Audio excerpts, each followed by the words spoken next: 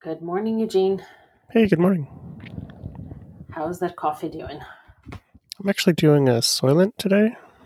It's like it has caffeine in it, but it's like a meal replacement type smoothie You know, thing. you know, hmm I know a lot about Soylent. Are you anti-Soylent for some reason? No, when I was in my MBA program, Soylent was just launching, and they didn't launch like immediately when we were doing a case on them, but they were launching. So we were supposed to pick a company or product or service that didn't launch yet, and basically create a marketing plan or whatever for it. And Soylent was one of the products for another group in my cohort, and then um, we used the same case for our group. We basically borrowed it from one of the guys for another class, like communications class or something. So I know a lot about Soylent. Yeah, it's pretty convenient if you can get over like the adjustment period that your stomach needs to drink it. Well, what I know about it is that you can survive pretty much. You can live on it. Like you don't have to have any other nutrients and food and stuff like that, which is cool. But how expanded or extended, I guess, there is their taste choices or flavor choices or something. I mean, they have a bunch of flavors. We tend to go with the original or the one with like caffeine, but I don't think anyone's surviving on this. It's more for like laziness. I didn't want to cook breakfast and grind coffee and, brew the coffee, so I just pulled out a bottle from the fridge. I see. That's interesting. Okay. Well, so Eugene, what did you want to talk about today? We can do taxes. I haven't started mine yet because I keep getting these emails how, oh, just wait a week and you'll be able to auto import, whatever it is account into whatever tax software I'm going to use. So I guess I've been procrastinating, and I set a reminder for next Monday to like start them. Hmm. But I don't know. I had such a terrible experience last year that Why? it like there was something messed up with my form, and I had to like call the people, and they basically told me to just like restart the whole thing. I think in the end, it wasn't like an exception. I think I said that I had withheld some amount of money that I didn't, and the people like couldn't figure out like what I did wrong because it was supposed to like give me back something like 50K or something, and I knew that wasn't right. And I called them and I was like, "Please, can you help me just like not commit tax fraud?" And they're like, "Nah, just restart it. We don't know what you did." And I'm like, "Come on, guys!" Like, I talked to like multiple people. It wasn't fun. And last year's return was really easy. One state? Yeah, it was one state. It was oh no, and then and then we had to like pay the difference because my wife's boss didn't withhold anything, so we had to like catch her up to my tax bracket. So we had to file like an amended return because he sent us a W-2 late because he like switched companies halfway through the year. It really wasn't a fun time. Wow. And this year I hope it'll be fine. And I remember like I think I sold some cryptocurrency, but it was in like the dollars amount, so I should be able to find it pretty easily. Hopefully. Like it's all in one place. I don't have any like random wallets or anything, so I'm assuming that it'll be normal. Because now we have just two W-2s, and like that's basically it. So Well, but you have a couple of states, right? Again. yeah, I have to do New York and Connecticut, but maybe we'll get some money back from us moving, and then like because I was paying city tax, and then we should get that money back for the months that we weren't living in the city. So I don't know. I'm not looking forward to this. Well, yours is very, very simple, which is why I don't really do any of those. Mm-mm. Because like it's just there's no value that I can provide as an accountant to that type of return. It's just plugging numbers into the tax return.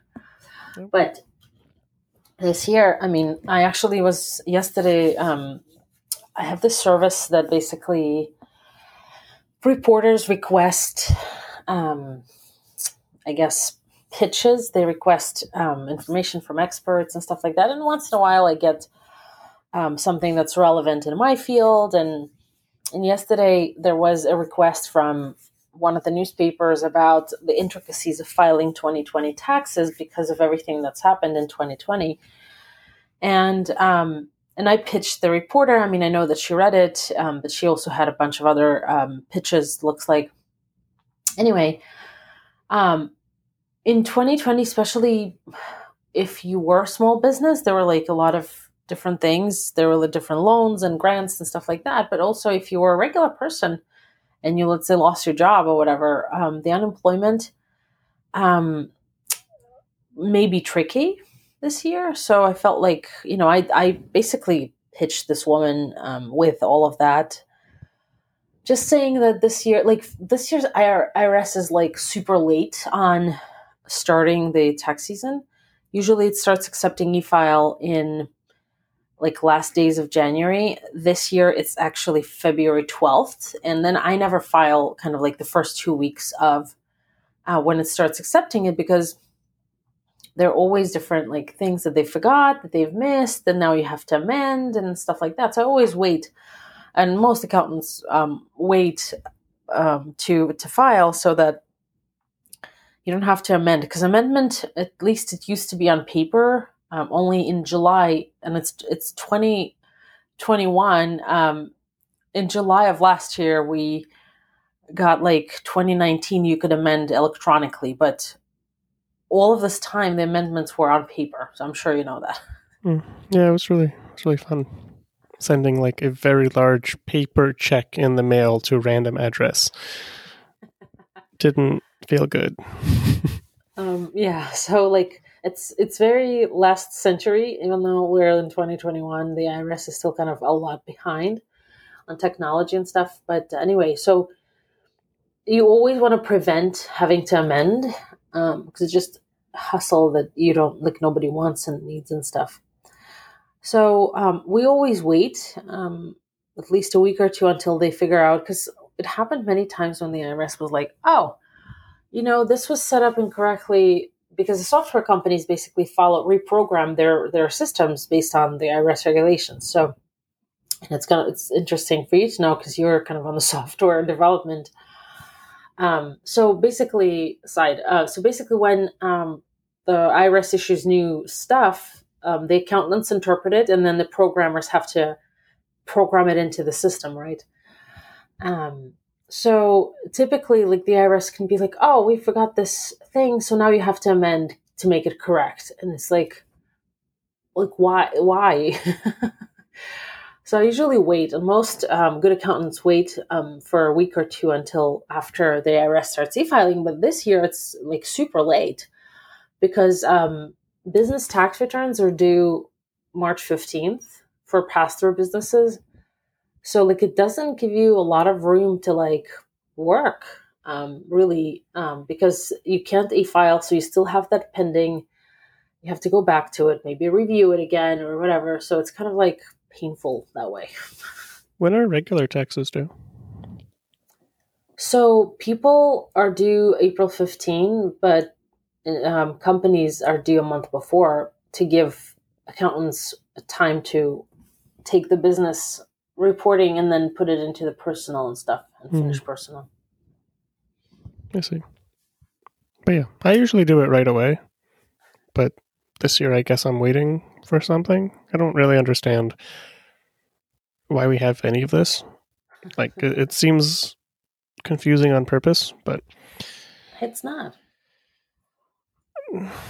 Think about it. I mean, nobody can do like an overhaul of a tax code, like, and be like, oh, well, let's just cancel years and decades and centuries of laws, and let's just replace it with this one rate. It doesn't happen that way.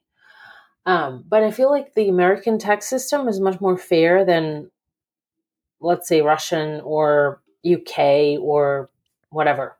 I don't know about many more of those, but I do know about UK and I do know about the Russian tax system. So it's a little bit more fair. The American tax system is geared towards small businesses. Problem is, not all accountants know all of the provisions that apply to the small business, and then not all of the accountants are able to, realistically speaking, think about your tax return twice during this crunch time. Because the typical accounting kind of setup, accounting industry setup, I guess, is for traditional firms is, to make a decent living, you have to take a lot of clients that only pay you once a year, and basically, but then they have access to you throughout the year. Oh, you're my accountant. Let me ask you a question. And then multiply that by 300-400. It's insane. Yeah, like this sounds like a terrible system. It is. It is a terrible system. So I moved away from that about 3 years ago. I work with clients more comprehensively throughout the year. So we talk every week or every month. I update their books every week or every month or every day for some.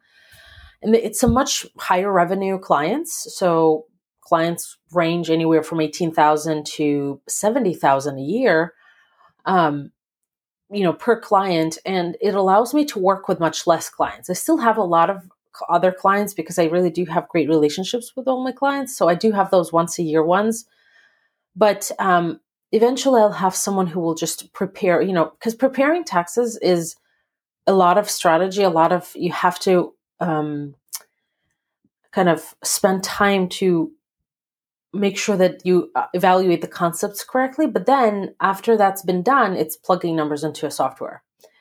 So for those clients who are once a year, eventually it's going to be, somebody else handling on my staff handling their filings so that I don't even have to worry about it. But think about it this way. If someone has 300 clients, right, during tax season, imagine all of those filings crammed into this 2-month period. Because realistically speaking, nobody really starts filing taxes until mid-Feb or so, because you're still getting forms, you're getting all this crap, you're getting all the statements and closing the books or whatever.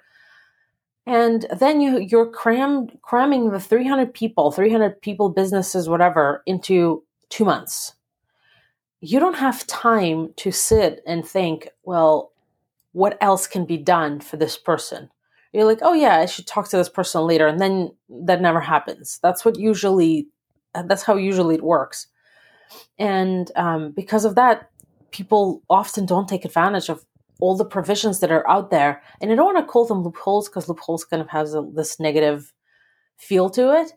But there are, American tax code is geared towards small business. There are a lot of provisions. And when I went through technical training for tax planning about 3 years ago, when I went through that training, I learned about a number of those things that typical accountants have never even heard about.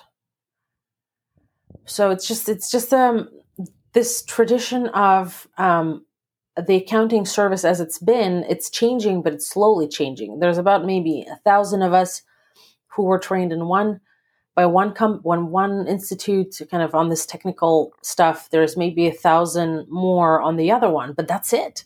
There's over, I don't remember what the number is. I think there's like 400,000, 700,000 professionals that do taxes or something like that. So imagine like only a couple of thousand actually doing stuff for you proactively. And it requires some change in the people's brains too. Like you have to change your mindset a little bit around accounting and stuff. But basically it's the way things have never really helped small businesses take advantage of the tax code. There are things there that you can structure with multi-entities and family limited partnerships and C corporations. And a lot of different words, but there are a lot of things that you can create a system if you take the time so that you can transfer more wealth to your loved ones if you want to support them and get a deduction for it, that kind of stuff. But then also think about the personal side of things. In UK, for example, whether you're married or not doesn't matter. Every person kind of gets their paycheck and taxes are taken out based on whatever, them, like the amount of money they make, right? Regardless of their children or dependents or anything else. In the American system, that wouldn't work, at least not now, because when taxes get taken out, you have to consider a person's filing status, children's status, dependent status, or whatever. And it's more fair, I think, because think about it. If someone is supporting, let's say, a parent or two, or has 2-3 children, the small children, they need more help than everybody else. They have more expenditures than everybody else. So they need a little more break. I mean, we're not talking about tens of thousands of dollars of breaks. We're talking about 1,000 or two, something that's small but still significant for a family, let's say, of a number of dependents. And everyone's circumstances are different. Someone got disabled, sick, or whatever, and it's out of their control. Like, children is under your control most of the time. But dependence and other things, circumstances in life are out of your control. So I think it's more fair this way. And yes, there are different layers and pillars, but it's just because almost, I guess, every administration adds something else to it to change this one thing, and then everything else stays the same, right? Next administration comes in, we're going to change this one thing, different thing. And it happens over and over every 4 to 8 years. So I actually think that American system is much more fair and much more supportive of circumstances in life, life circumstances, I guess, or whatever. I don't know. I guess my experience has been just don't think too hard about it and do the standard deduction. But that's also the life that I don't want to say chosen, but kind of stumbled into, where I try real hard to stay on the easy, not complicated side of things. And whenever I hear things about the Bitcoin stuff where you have to do this form that isn't given to you, or now we're looking at houses now, and I'm like, oh, is that going to be annoying for taxes? And I'm like, well, maybe it'll be another form and it'll be fine. But I'm almost hoping never to have to get out of the standard deduction zone, because actually the power isn't itemized. Sorry? The power isn't itemized deductions. I understand. And maybe at some point I'll have enough of these deductions that I'll have to do something about them. But I have no, problems with taxes. You just pay them, you hope for the best. I don't even think about it. I'm not worried about it. It's just this thing that I have to do once a year.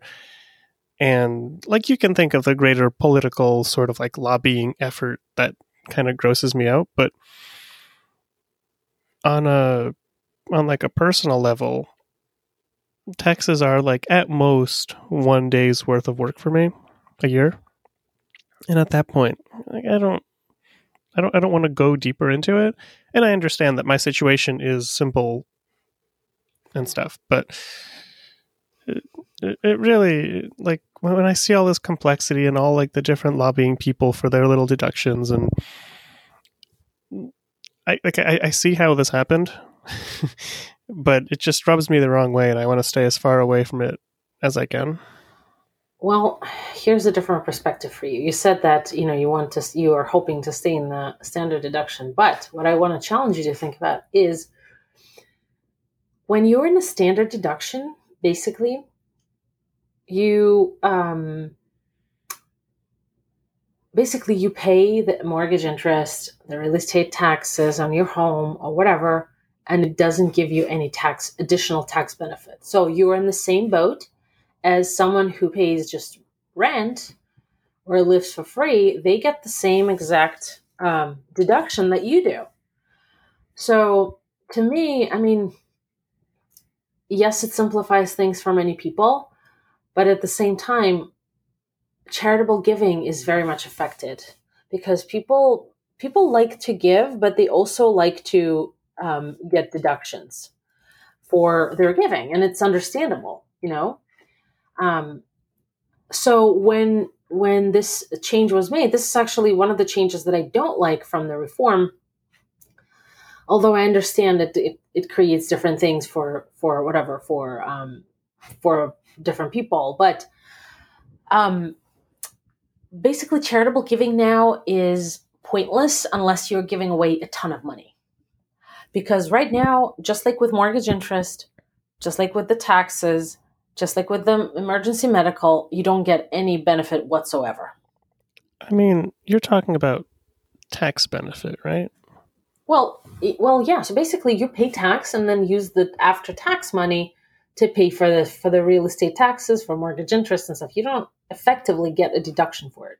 Right. And like when I think about charitable giving or paying my rent or mortgage or whatever, I I don't want to think about it through a tax perspective. I just want to think of it like, oh, I have a house. This is a thing that I want. Oh, I want to give to this charity. This is a thing that I want. It's just like a purchase, basically. I always thought it was weird that you get deductions, and there's like different kinds of corporations that some are tax exempt, some have like better like none of this actually makes any sense to me. I'm sure it makes sense in like the course of history about how this actually happened, but like if I support someone or give to a foundation or a cause or something, I don't really care if I get a deduction or not. Like that's not why I'm giving money. Well, and a lot of people. Yeah, no, I get that, but I don't know. It doesn't feel right. A similar thing I guess I see is with the it's not 401k. It's the other one. Is it IRA? Well, how like at the end of the year, everyone like scrambles to put away money in the IRA, and I also never got that. Like if you weren't thinking about this the entire year, and all of a sudden you like read a newspaper article or see a headline that like, oh, you could put away this money and it'll be tax whatever.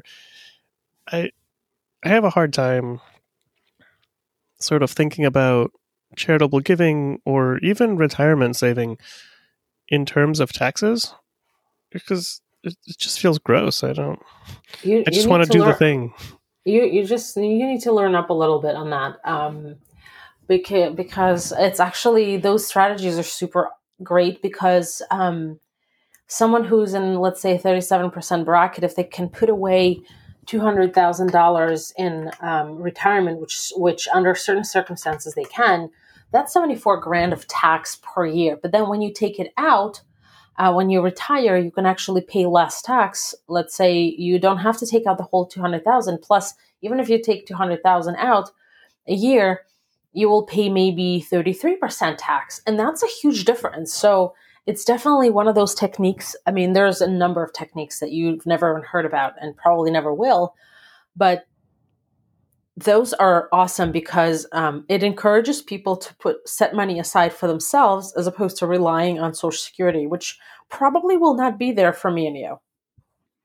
I mean, this might be a different topic, but anything that has to do with the government, I don't really want to rely on. So even this like 401k thing, I like, sure, it's my money that's going into like a brokerage account or whatever, but like I'm not relying on this like magical tax incentive that they're selling. Same thing with Social Security. Like I'm paying for it. I'm doing all the things, but if some administration 20 years from now says something that's going to change, I can't rely on the government to look out for me. Well, but the retirement is not. The retirement accounts are not government; they're yours. So that's why they want you to do it. Right, but then like this like tax incentive that you can put money before taxes, or it can be like a Roth where you don't pay any taxes later. All that stuff could change just like with laws, and I don't. Yeah, I just don't like relying on the government for stuff like that. Well, like I said, you're not relying on the government, and property rights are the top rights in the United States, which is why it's been a great country of laws and so on, and property ownership. As opposed to, for example, in Russia, somebody can come in and just take your stuff from you, and that's it. I feel like comparing the U.S. to Russia is a little bit of a stretch, because the governments and the history of the countries are so different that like it also makes sense what's happening in Russia if you look at like the historical way that it developed. So we Yeah, like but you should compare America as something closer to I don't I kind of want to say Canada cuz like we're in the same geographical region and we have sort of like a similar history of sort of colonialism and all that, and like Russian history is so different and it's older, and there's this like history of monarchs and sort of poverty. Where in America the story is different. it is. But the fact that, like, I grew up in socialism, I know what it's like. I don't want to ever live in socialism again. So I, you can't cancel my experience with socialism and or whatever it is. I have something to compare it to. So for most people who live in the United States, who grew up here, were born here, and stuff like that, it's very easy to say, well, this would work really nicely, but you know what? I've been there, done this kind of thing. That's The why I history is compare it. different. Like Yeah, but it doesn't negate everything else. because like the laws, like the way that law is sort of built up is over time you have, precedents and historical context, and why are there all these weird laws? Well, because 200 years ago this weird thing happened and someone passed a law. And like the law precedent and the spirit of the law is very different in America, and Russia and England, like they all have different sort of histories of how they got there and the precedents of which like branches of government there are and what they do, and comparing countries that are so not in even like the same time zone. Like America's a very new country relative to, I guess, well, not really, because the Soviet Union and then there was the Tsar situation. So then like now we have this weird new government, so like it keeps changing, where America was sort of not stable, but it was consistent. So it's like I guess America's an older country than the current Russia, but I think it's important to think about the histories of how we got there. And same thing with taxes. Like our tax system's complicated because it's just old. You keep building and adding and adding and adding, and at some point, I would just say tear it down, try again. But you can't easily because we have like a distributed system of government here where every state has its own laws and every county has their own little thing, and my town has a random car tax that I've discovered. So like Your that, town or your state? no, like my city, where I guess it's a No, town. Connecticut has a state tax on cars. Yeah, but this is different. This is like city specific. Like our little town, we have like a little sticker that we can park at the beach or something. And if you want that sticker, you have to pay this extra tax. None of this actually makes any sense to me, but it like I do appreciate the distributed nature of the states get to choose stuff and I get to decide where I live. Like I was very happy to move out of New York City and not pay the like 3 or something percent, 4% just living in the city tax. Like I just got like a pretty big raise. So, Well, listen, if people are listening to this and they've gotten PPPs or unemployment, if they got unemployment, I just want to share something and we can wrap this up. Because the topic we kind of deviated a little bit, and it's okay. If you've gotten unemployment, I would wait a little bit. There is a bill proposed that would make some of it non-taxable, and then if you file it, you'll have to amend it. And then if you've gotten PPP, you'll have to kind of figure out with your accountant whether or not you should take that in 2020, deal with it, or 2021. So just be aware of that, because as we get into the grind of tax season, we are almost there. Accountants will have less and less time to really discuss this. So that's something that I wanted to leave people with. yeah, doesn't sound fun. It's not fun. I'll be honest with you. That part of my job wasn't fun at all that last year, but it is what it is. It's a job. It's job security or whatever. So we have to just deal with it. All right, Eugene, I'll talk to you next week. Yep. See you. Bye.